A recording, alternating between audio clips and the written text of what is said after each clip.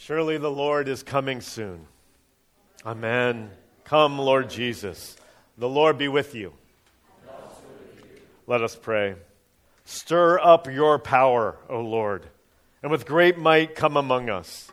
And as we are sorely hindered by our sins from running the race that is set before us, let your bountiful grace and mercy speedily help and deliver us. Through Jesus Christ our Lord, to whom with you and the Holy Spirit be honor and glory, now and forever. Amen. Be seated. A reading from Isaiah. Again the Lord spoke to Ahaz. Ask a sign of the Lord your God. Let it be deep as Sheol or high as heaven. But Ahaz said, I will not ask, and I will not put the Lord to the test. And he said, Hear then, O house of David. Is it too little for you to weary men, that you weary my God also? Therefore the Lord himself will give you a sign. Behold, the virgin shall conceive and bear a son, and shall call his name Emmanuel. He shall eat curds and honey when he knows how to refuse the evil and choose the good.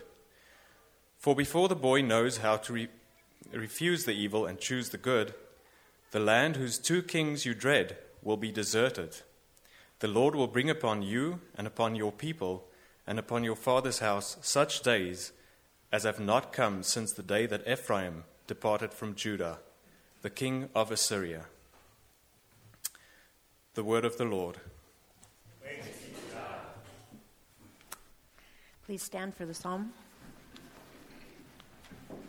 Now, you're going to turn and face each other, and you're going to this side's going to read the odd verses, and this side's going to read the even. So we'll begin over here. The earth is the Lord's, and the fullness thereof, the world and those who dwell within. For he has founded it upon the seas and established it upon the rivers. Who shall ascend to the hill of the Lord? And who shall stand in his holy place? He who has clean hearts, a pure heart, who does not lift up his soul to what is false, and does not swear deceitfully. He will receive blessing from the Lord, and righteousness from the God of his salvation. Such is a generation of those who seek him, who seek the face of God of Jacob. Lift up your heads, O ye gates, and be lifted up, O ye ancient doors, that the King of glory may come in. Who is the King of glory? The Lord strong and mighty, the Lord mighty in battle. Lift up your heads, O ye gates, lift them up, O ancient doors, let the King of glory may come in. Who is this King of glory? The Lord of hosts, he is the King of glory. Glory be to the Father, and to the Son, and to the Holy Spirit, as it was in the beginning, is now, and ever shall be, world without end. Amen.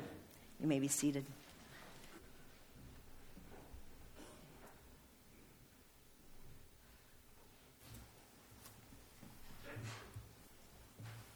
A reading from Romans chapter 1. Paul, a servant of Christ Jesus, called to be an apostle, set apart for the gospel of God, which he promised beforehand through his prophets in the Holy Scriptures, concerning his Son, who was descended from David according to the flesh, and was declared to be the Son of God in power according to the Spirit of holiness, by his resurrection from the dead, Jesus Christ our Lord, through whom we have received grace and apostleship to bring about the obedience of faith for the sake of his name, among all the nations, including you who are called to belong to Jesus Christ. To all those in Rome who are loved by God and called to be saints, grace to you and peace from God our Father and the Lord Jesus Christ. The word of the Lord. Thanks be to God. This is the holy gospel of our Lord Jesus Christ, according to Matthew. Glory to you, Lord Christ. Now the birth of Jesus Christ took place in this way. When his mother Mary had been betrothed to Joseph, before they came together, she was found to be with child from the Holy Spirit. And her husband Joseph, being a just man and unwilling to put her to shame, resolved to divorce her quietly. But as he considered these things, behold, an angel of the Lord appeared to him in a dream, saying, Joseph, son of David, do not fear to take Mary as your wife, for that which is conceived in her is from the Holy Spirit. And she will bear a son, and you shall call his name Jesus, for he will save his people from their sins. And all this took place to fulfill what the Lord had spoken by the prophet. Behold, a virgin shall conceive and bear a son, and they shall call his name Emmanuel, which means God with us. And when Joseph woke from sleep, he did as the angel of the Lord commanded him. He took his wife, but he knew her not until she had given birth to a son, and he called his name Jesus. The gospel of the Lord. Praise to you, Lord. We give you thanks and praise, Lord. And we do pray that you would stir up your power among us. May we know in new ways, Lord, your presence and your power with us. And we pray this in the holy name of Jesus. Amen. You can be seated. So one of the many joys of my job, fun things that I get to do is pretty much every summer for a number of years, we have done something called a Kids Can. It's a creativity camp. It's a week where kids gather and volunteers gather, and we do creative things and learn about the scriptures and learn about the Lord together. And my job in many of these years in the creativity camp has been working with the drama group. So there's like an art group, there's different groups. I focus on the drama group, and we work on a drama that we end up performing together at the end of the week, and we do different things. And one thing I've tried to do each year is do improv with them. Now, improv with children is a bit of a challenge, as you'd imagine. But one thing I try to teach them, it's just sort of a principle of improv, is when you're, together making up a scene together, that you practice yes and. And so you begin the scene. We maybe have two kids. We actually do it in here. So they be up here. We give them each characters that they're going to play. We give them a place that they're going to be in. And then they begin the scene. And again, I'm like, you need to have a yes and mentality. So if one child beginning the scene says, I'm lost, the other one should not say, no, you're not. What are you talking about? We're in a sanctuary. They should say, yes, and I'm lost too. Or yes, and I have a helicopter, and let's fly out of here. And so we try to get them in that mentality. Now, usually because as children, within seconds of beginning an improv, they're running around, screaming at each other, rolling around on the floor, wrestling. But still, I try. And I share that yes and, because Advent in many ways is a season of yes and. When you think about the themes of Advent, and is very important. This is a season that we remember the people of God waiting for the coming of the first Messiah, and we look forward in expectation for the coming of the second Messiah, or the second coming of the Messiah. There's only one Messiah, let's be clear. Let's cut that out of the recording so I don't get kicked out for heresy. The second coming of our Messiah, Jesus Christ. Right? It's a season of repentance and a season of joy, a season of purple candles and a pink candle. It's a season where we acknowledge the kingdom has come and that the kingdom is not yet fully here. And in those ands, right, I want to consider some very important and wonderful and awe-inspiring ands in our reading today.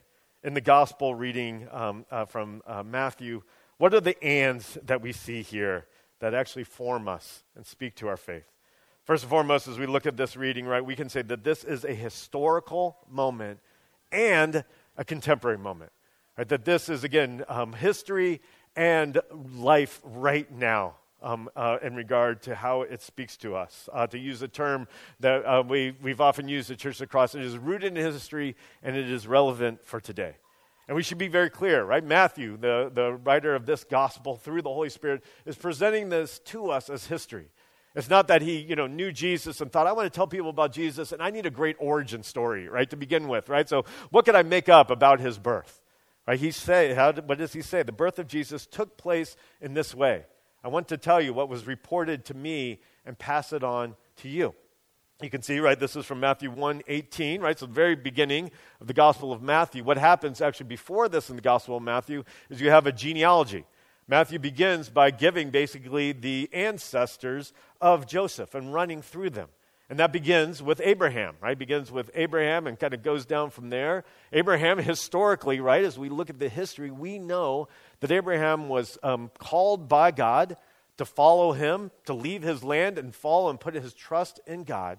And the Lord said to Abraham, even though him and his wife Sarah at that point had no children, were beyond childbearing age, said to him, from you will come a great nation, and I will bless all the families of the world through you.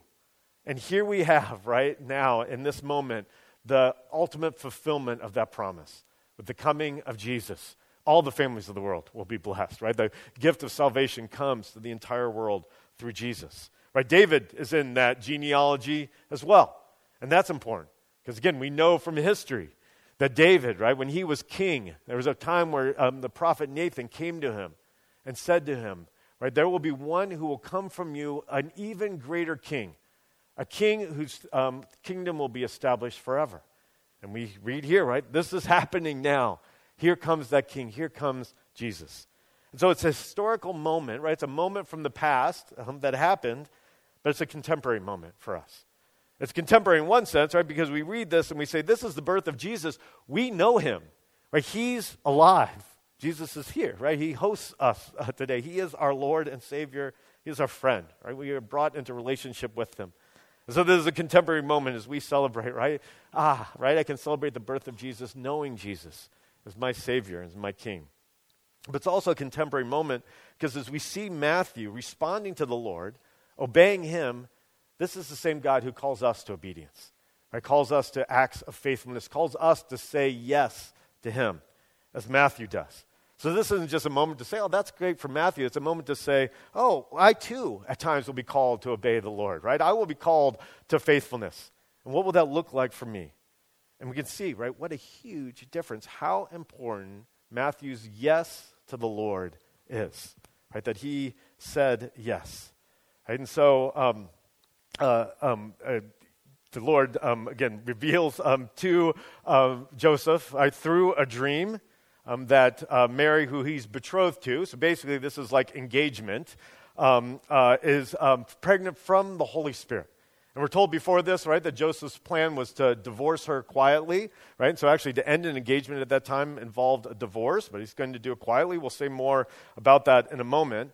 But basically the Lord's, calling him to obedience is basically just not to go through with that. It's actually a call just not to do something, to refrain from that, and to follow his original plan to marry Mary. And Joseph says yes, right? And that's a huge yes. In one sense, that's a huge yes, right? Because by Joseph, by saying yes to the Lord, is offering protection to Mary and Joseph, right? And it's covering to them, support for them. It ends up, we see that being very important, right? When the Holy Family actually has to go to Egypt. And so that's key. But also in saying yes, basically Joseph is ensuring that the Messiah, Jesus, comes through the line of David, right? That's important. It's ensuring that that prophecy is fulfilled, that the Messiah will be a son of David, a descendant of David. Now, it's interesting because in the genealogy, like I mentioned, that it begins with, it keeps saying the father of, the father of, the father of. Again, working from Abraham and going down. Abraham, the father of Isaac. But then you get to the very end, and Jacob, the father of Joseph, the husband of Mary, of whom Jesus was born, who is called Christ. Right? So you can see how that leads into then this account, because Matthew is making it clear. Actually, things were different with Joseph, right? He, in one sense, he was not, right, in a very important sense, the father of Jesus. Jesus is conceived of the Holy Spirit. And so it says Joseph, the husband of Mary, of whom Jesus was born. But in another sense, in another very important way, Joseph was the father of Jesus. Because we're told, right, 2 different times, right, and that means it's important when you think things repeated, right? The angel says to Joseph, you are to name this child Jesus. And then we're told at the end, and he called his name Jesus. Why is it so important that Joseph name Jesus, Jesus? When a father named a child in that time, basically that was the father was saying, this is my son. This is my child. Basically, by naming Jesus, Joseph, in a sense, is adopting Jesus. Right? He knows, right, that Jesus is from the Holy Spirit. He knows he is not the father, but he is basically saying, I will be the father, right? I will adopt him. I will care for him as my own child. And we all know, right? If someone's adopted, they are truly the child of that person who adopted them. And basically, by Joseph obeying this, by naming Jesus, he's basically ensuring that Jesus comes in the line of David, the fulfillment of the prophet, that Jesus is, right? The son of David. And, of course, he is the Son of God. So this speaks to our, again, daily, maybe small ways, maybe big ways that the Lord calls us to say yes to him, that he calls us to obedience, and how much our obedience makes a difference. Now, this is speculative, but I just wonder, as Joseph was being called, right, to say yes to the Lord, if maybe he thought about history, and he thought, I have an ancestor named Joseph, and actually God spoke to him in a dream, and God told him some things that were hard to believe. Right? And he believed that nothing is impossible for God. And so I, too, at this moment can say yes to God. And like Joseph, right, my obedience can make a huge difference. Right? And so, again, we can look at Joseph and say, like this Joseph, I, too, can say yes. So we have an and, right? This is a moment in history that we celebrate. This is contemporary. This is about us right now following the Lord. There's another and that we see in verse 19. And her husband Joseph, being a just man and unwilling to put her to shame, resolved to divorce her quietly. Again, Joseph was a just man, a righteous man. And so understandably, right, when he learns that Mary is pregnant, as a righteous man, right, really his only option at that time is to divorce her. Right? We may say, why didn't he stay married to her? But that never would have been the case, right, at that time. For, again, a righteous man. And he believed that Mary had committed adultery, that she had been unfaithful. But what's striking is that it tells us he is a just man and unwilling to put her to shame, which we would say, well, of course, right? A just man wouldn't put, Mary to shame. But keep in mind, at that time, right, as we continue in the Gospels, and as we read the Gospels, right, who are held up in that culture as just men, as just people, right? It's the Pharisees, right, the religious leaders. Those are those, who people looked to and thought, well, they represent what righteousness looks like, right? And they, in one ways, they did.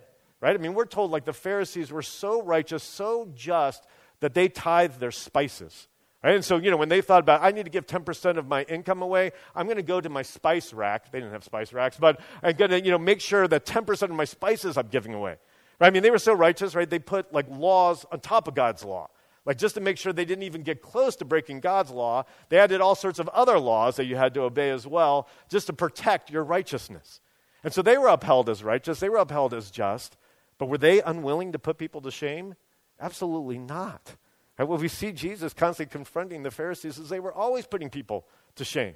Right? Shame for their sin, certainly. Right? They wanted to do that and make sure that they focused on the sin of others even as they held up their own righteousness.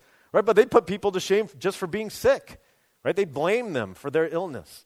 They put them to shame for being healed by Jesus, which always seems funny. Jesus healed them. And then they put those who have been healed to shame for receiving healing. And so actually when we see Joseph being a just man and unwilling to put her to shame, we see something unusual. We see one who say, I can be just and I can be merciful. I can be kind. And who does that remind us of?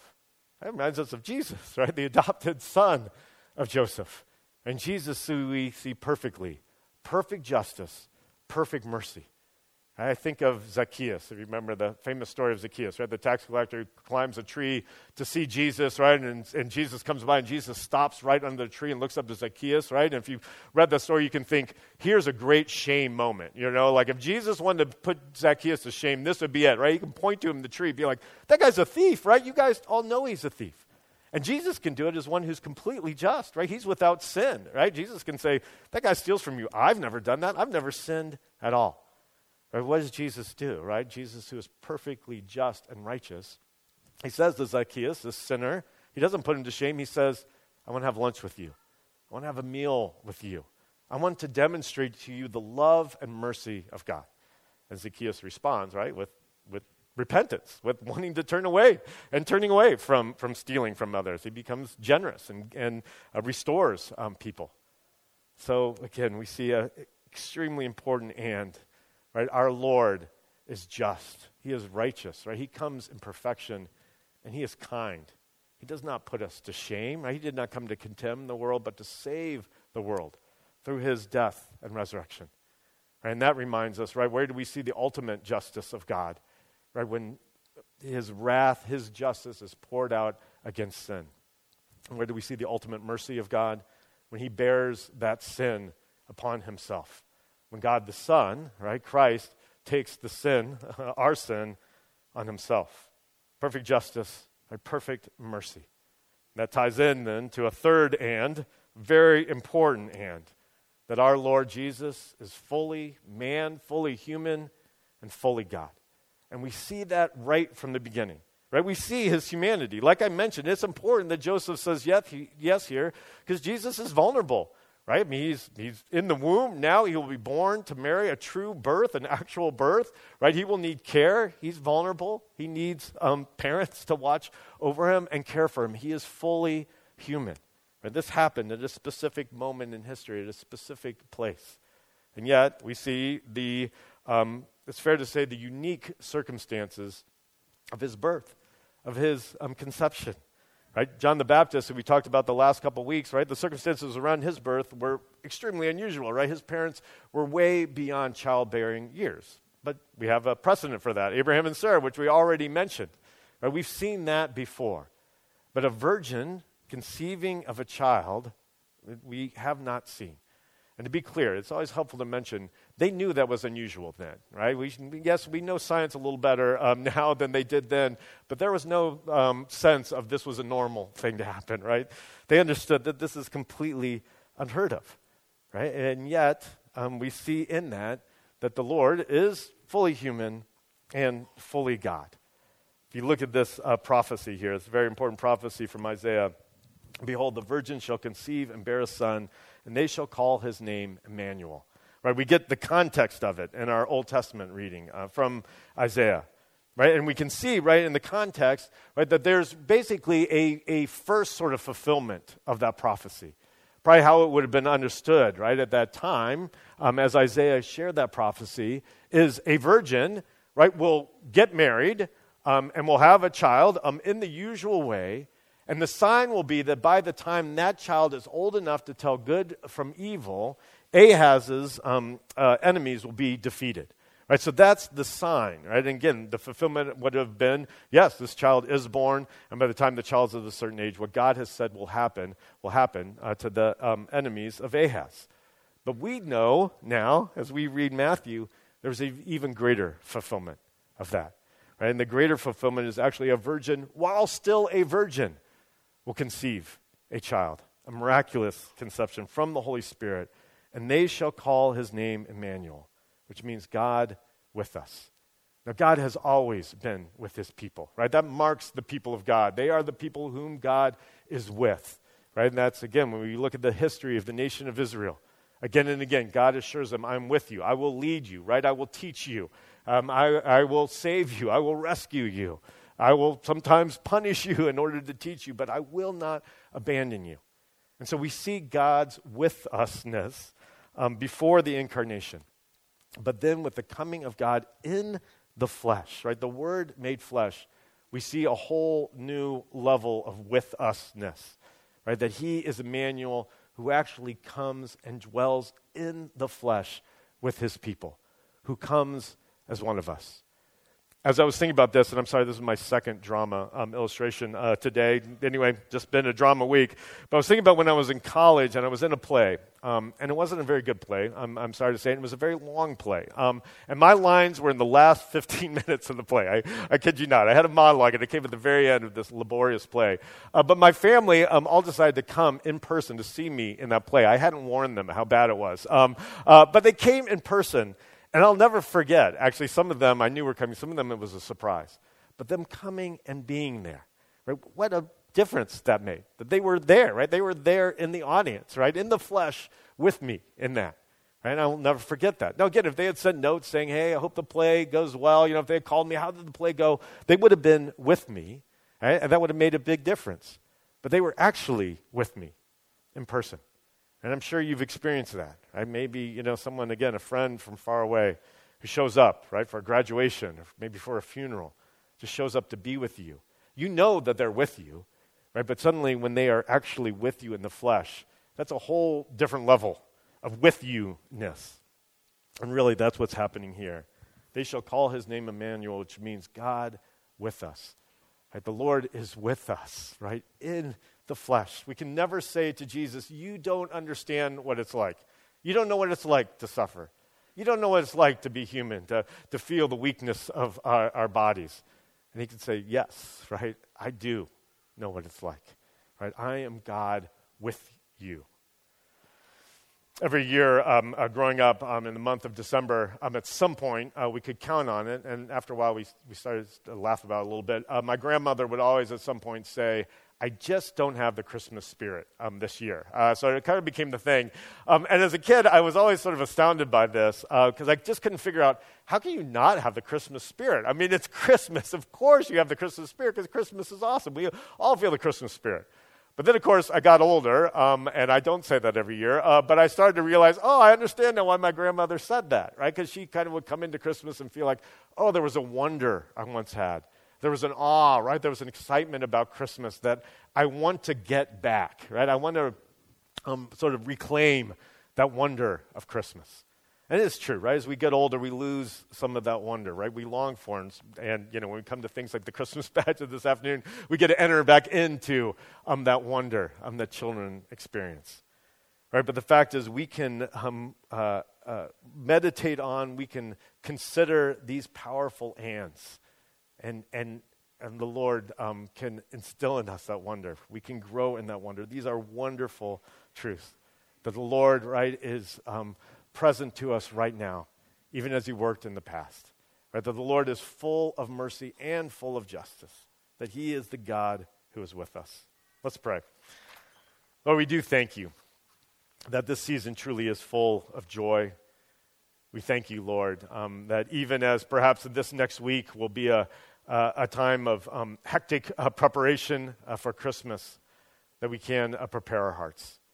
And Lord, I do pray for each one of us that you would give us wonder, you would give us awe, that you have come in the flesh, that you are with us now, that you have brought the way of salvation to us.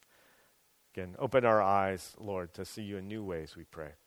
And we ask this in the name of the Father, the Son, and the Holy Spirit. Amen. I invite you to stand